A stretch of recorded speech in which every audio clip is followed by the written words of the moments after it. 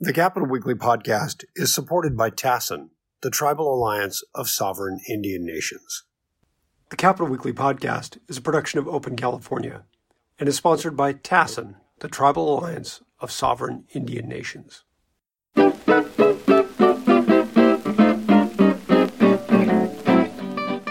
Greetings and welcome to the Capital Weekly podcast. I'm John Howard and I'm joined by my friend Tim Foster. Hi, John. And our special guest today is Annie Natoff, who is one of the best known environmentalists in California. You probably don't like that description, but that's certainly true from our end. And she's been for years with the Natural Resources Defense Council, Senior Director of Advocacy for the West. Is that close enough? Okay. Annie, thank you very much for joining us today. Oh, thank you. So you are now living the life of leisure as a retiree. Okay, you started doing this for the NRDC in the early 80s, I think 82, 83. Right. So my first question is, what's changed over all this time in terms of environmental advocacy, and what can we expect going into a new era here? Well, I think California has always been known for, charting a new path when it comes to protecting the environment and climate action. But I think in the 21st century, the state really came into its own, and we saw the power and influence that the nation state of California can have beyond our borders.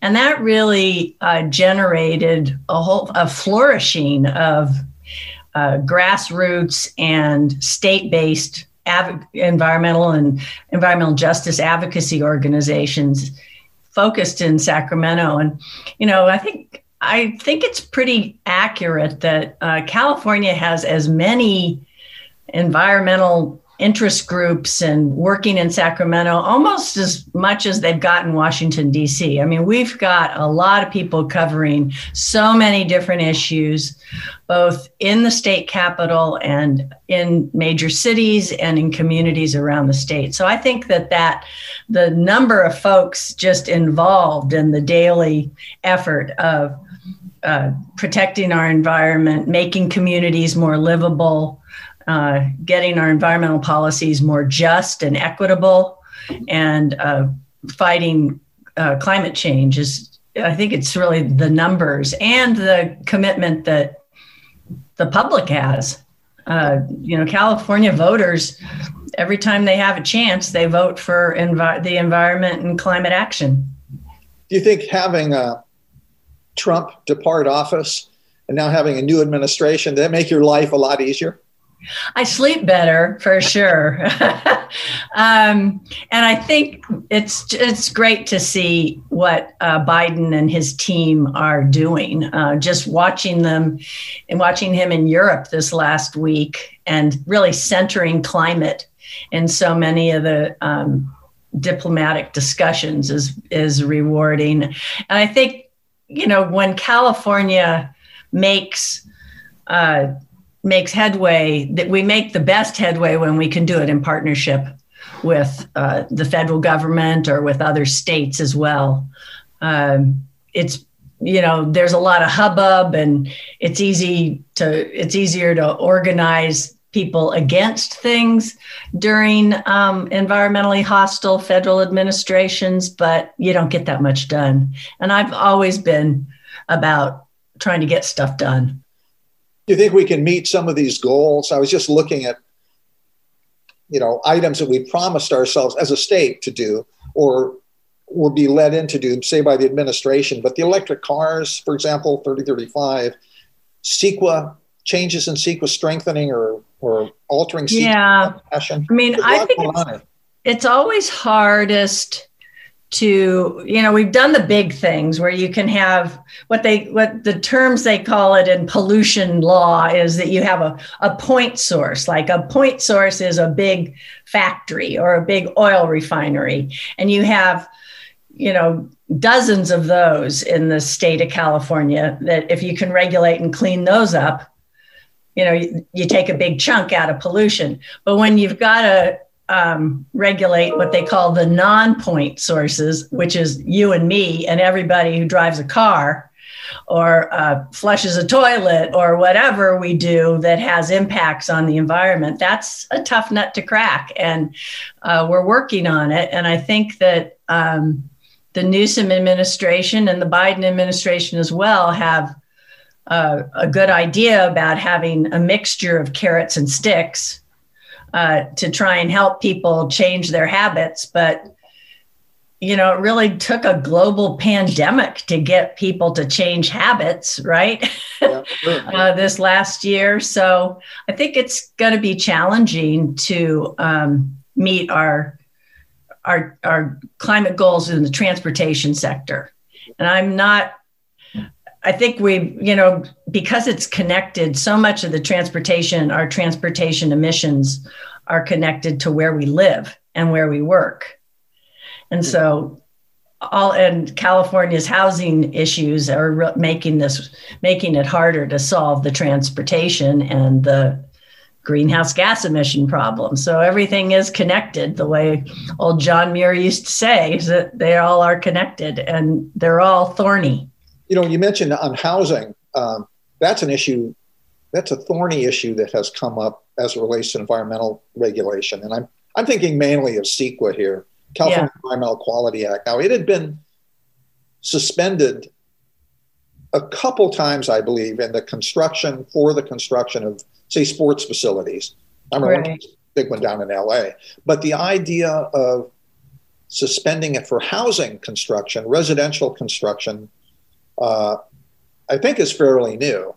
And that's I think a problem environmentalists will have to wrestle with and figure out, is there a compromise here? We get housing we need, but we might have to ease off on environmental control.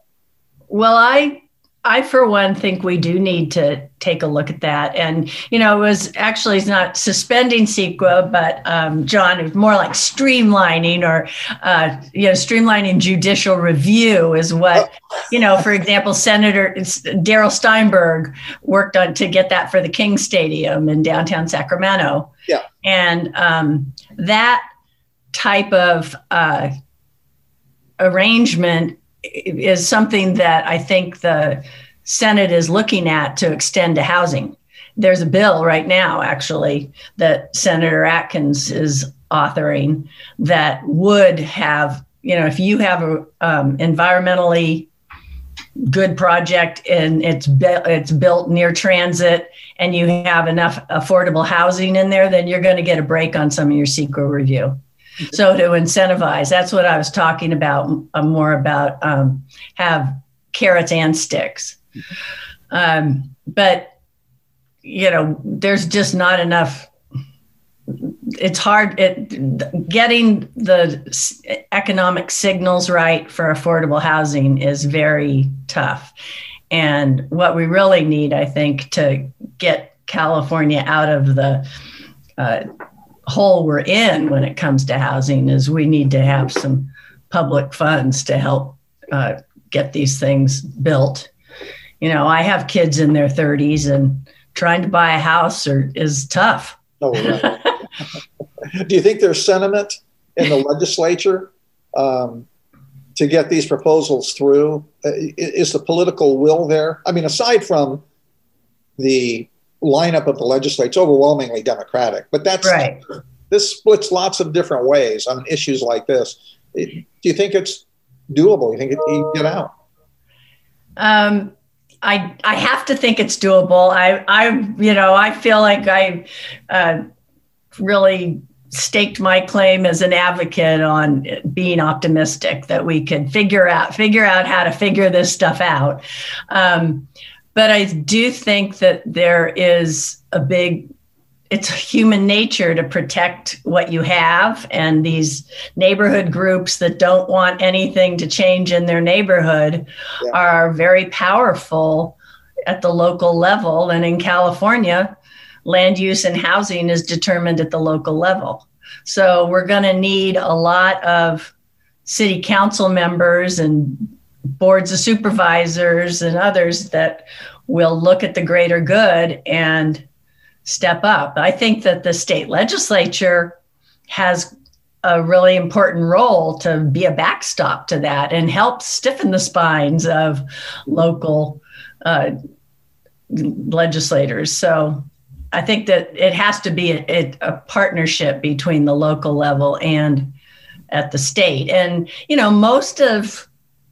most state legislators were elected in a city council or a board of supervisors at some point in their political careers. So they all are very sympathetic to that, neighborhood guy who doesn't want anything else around his house. And that's the problem. The NIMBYs it's making it very difficult in California. And fortunately, I think there's this, one of the things that has changed is more young people getting involved in the political process. And this group of, they call themselves YIMBYs, yes, in my backyard. They're pushing back saying, hey, what about me? I'd like a place to live too. So I think they're starting to make some, inroads. And do you think the budget surplus, the state budget surplus or excess or whatever you want to call it, it might be a one-off.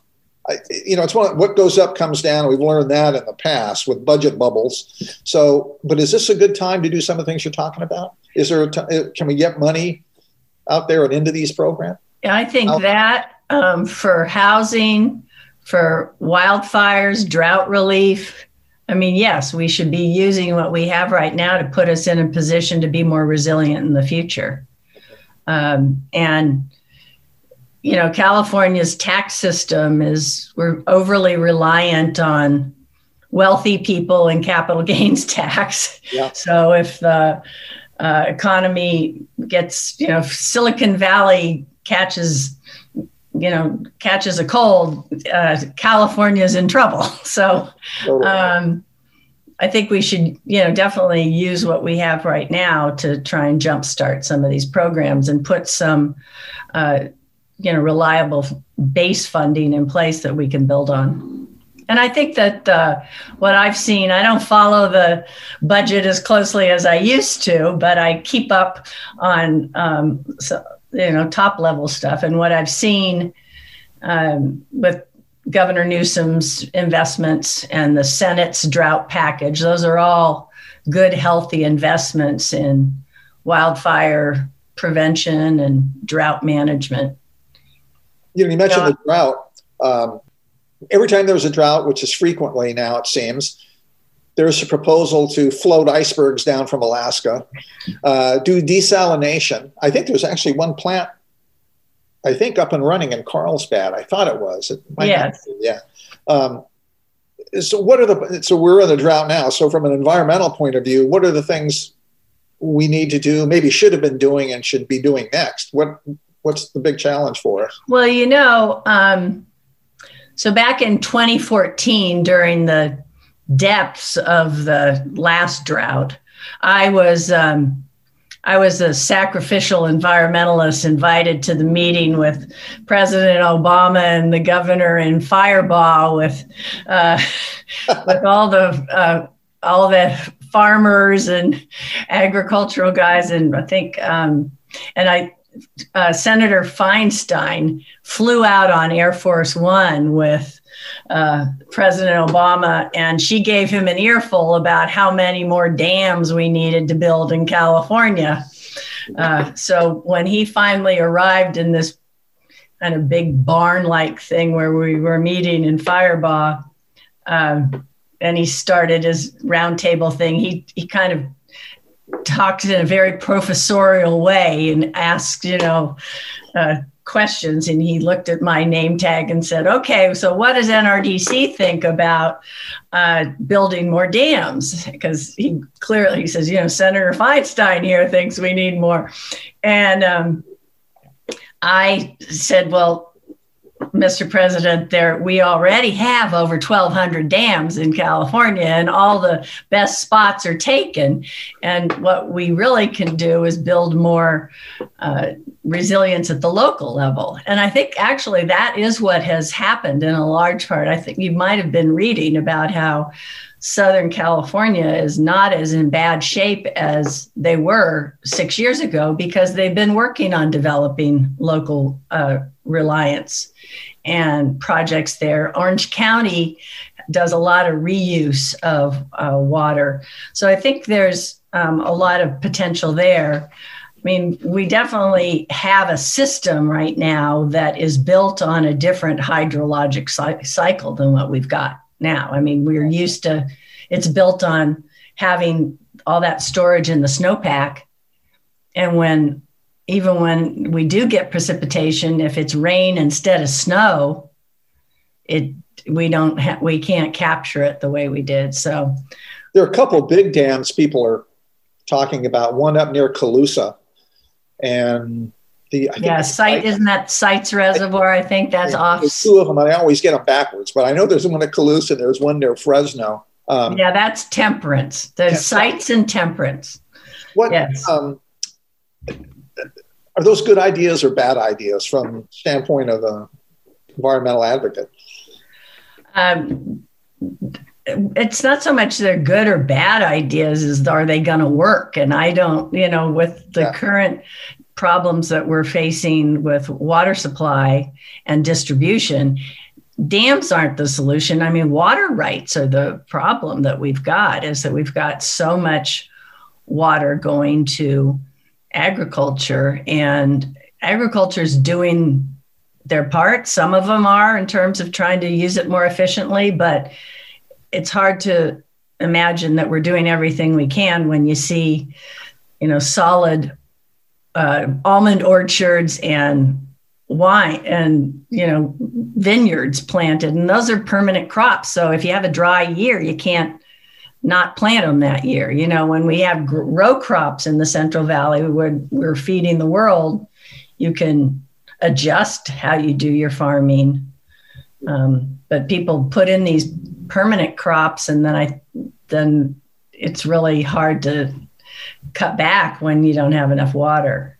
In the Central Valley, anyway, through the Central Valley Project, the farmers getting their actual 100% of the water. I don't think I've ever seen that. And it's, in all the years I've looked at it, it seems like it's always 35% or 65%, or I don't know how the percentages are figured, but there have been years where they're 15 and 20%. And I was thinking, man, if I was a farmer and I'm getting, out of 10 gallons I'm supposed to get, I'm only getting 2, I would be picking up my pitchfork and heading to Sacramento. It just seems like really unfair. Well, first off, a lot of those, what they're supposed to get, and I'm putting air quotes right there, is not necessarily what they need. So there's pretty much a structural gap in those promises. And, we have a lot of places in the Central Valley, especially on the west side, that really aren't suited for agriculture. And one of the good trends that I've seen is that we're seeing a recognition about that from some folks, and planting solar panels instead of crops that are going to need more water. So there's some solutions that we can do there too. And farming is more efficient too. So acreage, we can afford to lose some acreage. Yeah. Annie, I have a question for you. So stepping back from the specifics of the drought and specific policies, can you explain the difference? There are a lot of different environmental organizations in California. There's NRDC, there's the Sierra Club, there's Environment California, and there are many more. And can you sort of parse out the differences and explain what the mission of NRDC is and how it differentiates from those other ones? And I'm sure for some of our listeners, they probably confuse some of them. I know I have in the past. I'd love to kind of get your sense of how they all fit into the spectrum. Well, I think you're right to point out that there is a rich ecology of environmental and environmental justice groups in California, as I mentioned earlier. That we have, I think that NRDC's role in that is that while we have a big membership base in California, we have over almost 400,000 folks here, but that are members of NRDC. But what I've always been very rewarding to work with the NRDC team is that we have so many people on staff that are experts on, these really detailed issues. Like when you're asking me about the percentage of federal water delivery to Central Valley farmers. Well, I've got there's two guys on the staff, two people, one's a woman, on the staff that could tell you down to the decimal point how much that delivery has been over the last 20 years and where it's moved and how we could shift that to. It's a frightening thought. Yeah, just so that we could, leave more water in the river for the fish and irrigate the crops. So the level of expertise and stick-to-itiveness. I had a colleague at NRDC who worked for 17 years to get water put back in the San Joaquin River. Wow. And so we're able to really, and NRDC has been such like a family to me. Is that I've been able to, start my career there, have children, raise children there, retire, and make a living wage. In the old days, you really couldn't do that in a lot of these nonprofits. So I think of NRDC as has that level of professionalism, along with grassroots. But groups like the Sierra Club, they're huge and they have so many members and they're in every community. So their grassroots power is very effective. I think one of the greatest advances to the environmental and nonprofit advocacy is the emergence of environmental justice advocates. And here in California, so folks speaking for themselves, for their own communities that are impacted by industrial pollution, transportation corridors, the real personal health impacts that people are feeling because of the environmental degradation that we're feeling. So I think that has been a really positive growth area in California. And like a lot of things that happen in California, the environmental justice groups here in California have really had an outsized impact on the effort nationally. I was just seeing the other day that President Biden has an environmental justice advisory board he's put together to advise the White House, and there's several Californians on that. So NRDC, when I just stepping back, I think of it as a lot of lawyers. I just think of the NRDC as like, okay, these are the people that go to court and fight the legal fights. I just think of them as very litigious. Maybe this is just not really all that true, but they do show up in court and they fight the environmental fight before judges and before, getting into fights. Is that fair characterization? Absolutely. We were in a very healthy competition with former Attorney General Becerra about, is California or NRDC suing the Trump administration more times? I actually think that we did sue the Trump administration. I think we were up to 130, and by the time Becerra left office, he had 110 or something. Oh, wow. So those are separate from stuff he did, from suits that he filed. Because the Attorney General of California representing the state has standing to bring some suits that NRDC would not have standing to bring. And of course, the Attorney General was bringing him on a full range of issues, not necessarily what NRDC would have filed lawsuits on. Although I will note that NRDC, like the environmental movement in general, is much more intersectional, as they say, is working on lots more issues that are interconnected in terms of racial justice and those issues. So, for example, during the pandemic, we spent a lot of time trying to make sure that there was, to protect renters and to protect people from utility bills or having their water turned off or any of that because of economic hardship during the pandemic, is to try and protect renters and protect low-income people from losing their services. Annie, just one last question. Speaking of the pandemic, as we record this on Tuesday, June 15th, California supposedly is reemerging into the light and things are reopening.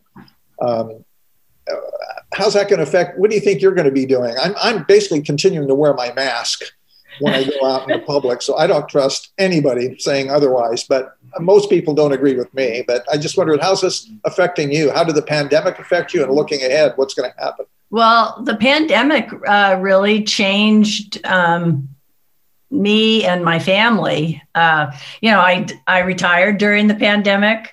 I'd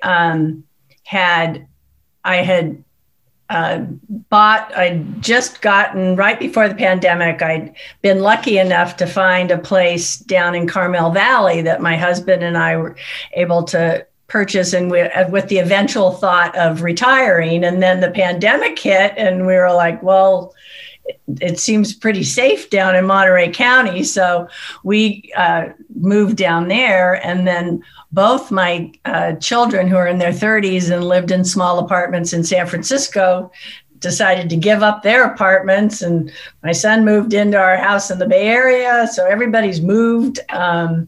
And I think that, I was we have some risk factors in our family. So I was very locked up during the pandemic, and that was an adjustment for me. But now that when I got used to it, it's harder for it. I'm generally kind of a gregarious person, but I'm thinking about it second more and more these days, kind of have questions on how much more to get out there, but I'm ready to get out.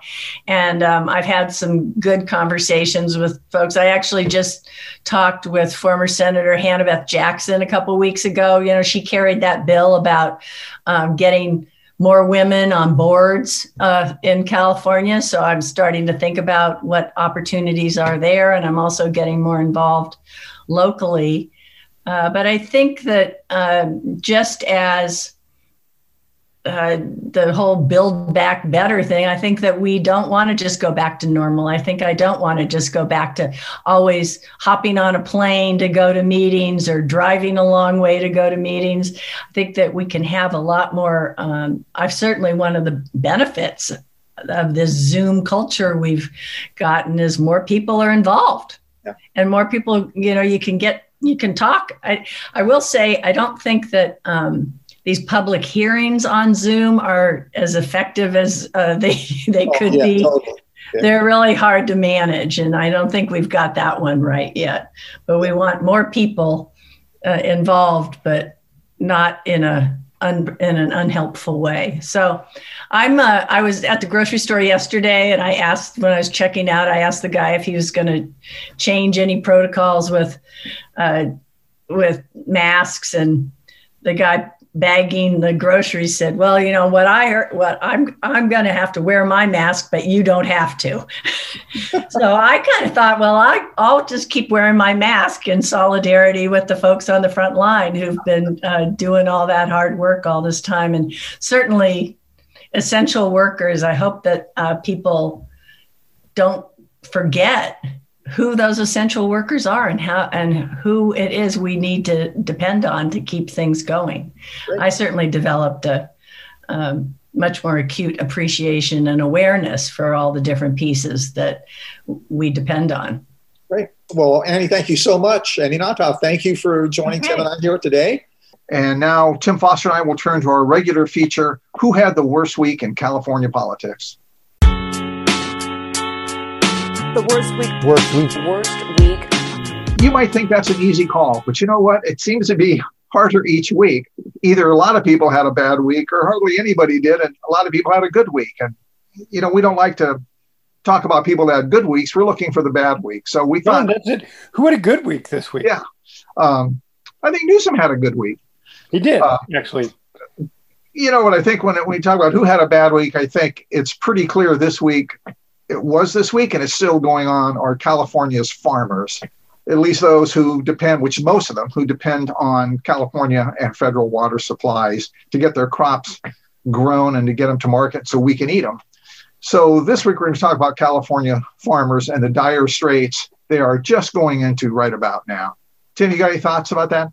Well, we touched on this a little bit with Annie, but the drought is bad this year. And, I'm no expert, but just looking out the door, it seems very, very, very dry, drier than I really remember on any kind of a average year. And obviously the temperatures are going up. And I don't know if you've noticed this, but there's this damn wind in Sacramento. Now, not only is it hot, but it seems like every night we have a weird wind, which is not the pleasant Delta breeze, but this kind of busy wind. Thankfully, right now, we are not seeing a lot of wind because I know the fire people are keeping a close eye on any really hot days, and wind is sort of a double nightmare. So state and federal officials both cut water supplies to their customers. The state warned earlier this week, hey, we're going to cut off water to you folks. And then the next day they did that. They sent cutoff notices to 4,300 users, most of those farms. There are 2,300 more who have older or more senior water rights. They haven't received their notices yet, but the likelihood is that they will later in the summer. So they're not looking good. The federal Central Valley Project folks cut off water also to their customers. And they acknowledged in their note this was going to be a hardship for a lot of people. Yes, that's the understatement of the year. But they did it anyway to conserve water supplies for all of us. There are about 120,000 ranches and farms in California, and about half of them say their principal businesses farming, which means they need water. So we're really, they've had a bad week this week, and I don't think it's going to get better. Another interesting factoid, we think of droughts. I think of a long drought as 2 or 3 years. Going back historically and looking at tree rings for evidence and going back hundreds and thousands of years, it turns out California had one drought that was 220 years long. Wow. And one after that was 140 years long. So this is bad news. Since 2000, we had one drought, according to Climate News, which went from 2011 to 2017. And some people count it 2019, which would have made it 376 weeks of drought, which is hard to imagine. Seems like we're having more drought than we're having any other kind of weather. So to the farmers, I think it's pretty clear they had a bad week, and we may have a regular feature on who had the best week, who had the worst week / farmers that'll go forward as we go through the summer. I don't know. Yeah, well, and I think also this will, pardon the pun, trickle down. I'm sure that environmentalists will be having problems if we continue in the drought the way it has been. I know that there are going to be problems with getting enough water in the lakes and the streams for the fish and for the wildlife. And obviously then that exacerbates fire danger, which then exacerbates damage to habitat. So the farmers may have some competition from the environmentalists on who had the worst week if this drought does not ease up a little bit. Although I don't think that's going to happen anytime soon. Yeah. Great. Tim Foster, thank you very much. Thanks, John. This is John Howard saying thank you very much for listening, and we will catch you next time around. Thank you. The Capital Weekly podcast is produced by Tim Foster for Open California. If you enjoyed today's episode, we hope you'll go onto iTunes or wherever you get your podcasts and leave us a positive review. Thanks a lot, and we'll see you next week.